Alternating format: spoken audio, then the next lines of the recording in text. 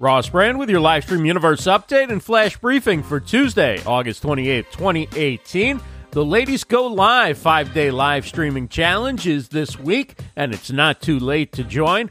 Lottie Hearn, Jen Nelson, Tina Vallant, and the Ladies Go Live community help you get started and overcome any fears with live video. You can also win prizes ranging from $50 to over $2,000 in value.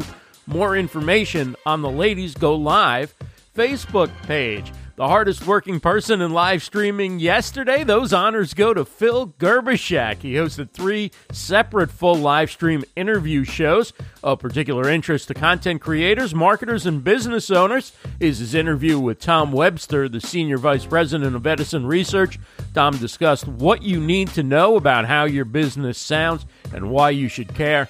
All 3 shows are available on the Phil Gerbyshak Facebook page.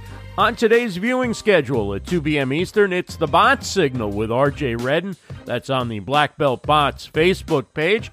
And at 4 p.m. Eastern, it's another episode of Training Tuesdays with Jessica Phillips and Mike Gingrich.